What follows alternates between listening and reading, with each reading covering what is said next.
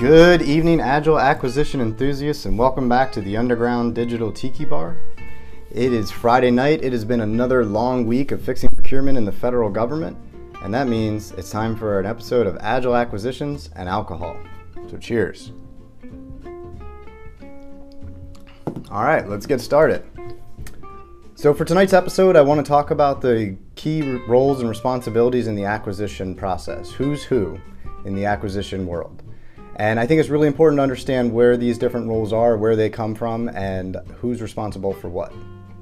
So the first one I want to talk about is the source selection official. The source selection official, according to the FAR, is responsible for overseeing the overall acquisition, the source selection plan, the evaluation criteria, and ultimately determining which vendor is selected for award. This is sometimes the contracting officer, but it's not always, and many times I've seen in agencies for large acquisitions, this is elevated to a senior executive with oversight to the general area of interest. The next role is the contracting officer. This is the individual, as I've mentioned before, that is ultimately responsible for scope, cost, and period of performance for a contract during execution, but they're also a key figure in the source selection process, overseeing the day-to-day activities, ensuring everything is done ethically and consistent with the source selection plan. And this person has the oversight and determination of who has access to what information, the single point of contact for industry during the source selection process. The next position is the program manager. Program managers are not always involved in the actual source selection process, but they are typically the individual that originated the requirement, contacted the contracting office to initiate the activity, and received the program after execution. Then we have the COR, Contracting Officer Representative, sometimes referred to as a COTR. This is an individual whose responsibilities are delegated from the contracting officer via a letter of delegation for administrative duties that would otherwise fall to the contracting officer. Even though they're delegated by the contracting officer, they are generally working closely with the program manager, dealing with day-to-day activities. Sometimes this includes approving invoices, accepting delivery, security personnel processing, and activities related to overseeing the day-to-day technical execution of the project.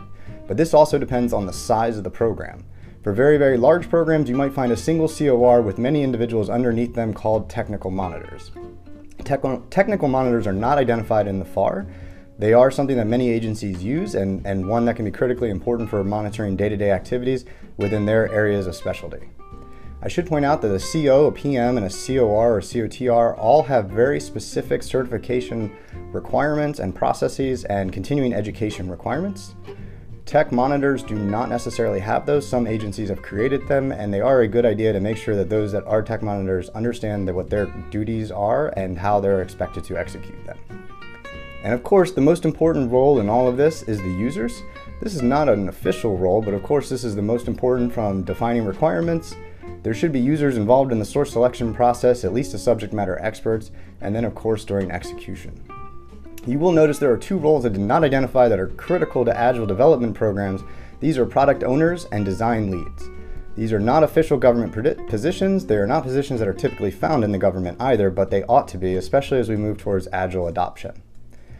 In my personal opinion, the product owner, who is most likely not the program manager, have very different roles. The product owner should be delegated the single point of empowerment and decision making for the product design and implementation. The program manager should be responsible for ensuring resources are made available, including funding, personnel, equipment, and access. These are my 2 cents on this. I hope you're enjoying these points and you're finding them valuable.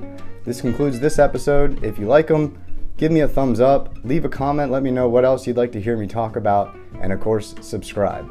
And until next week, cheers.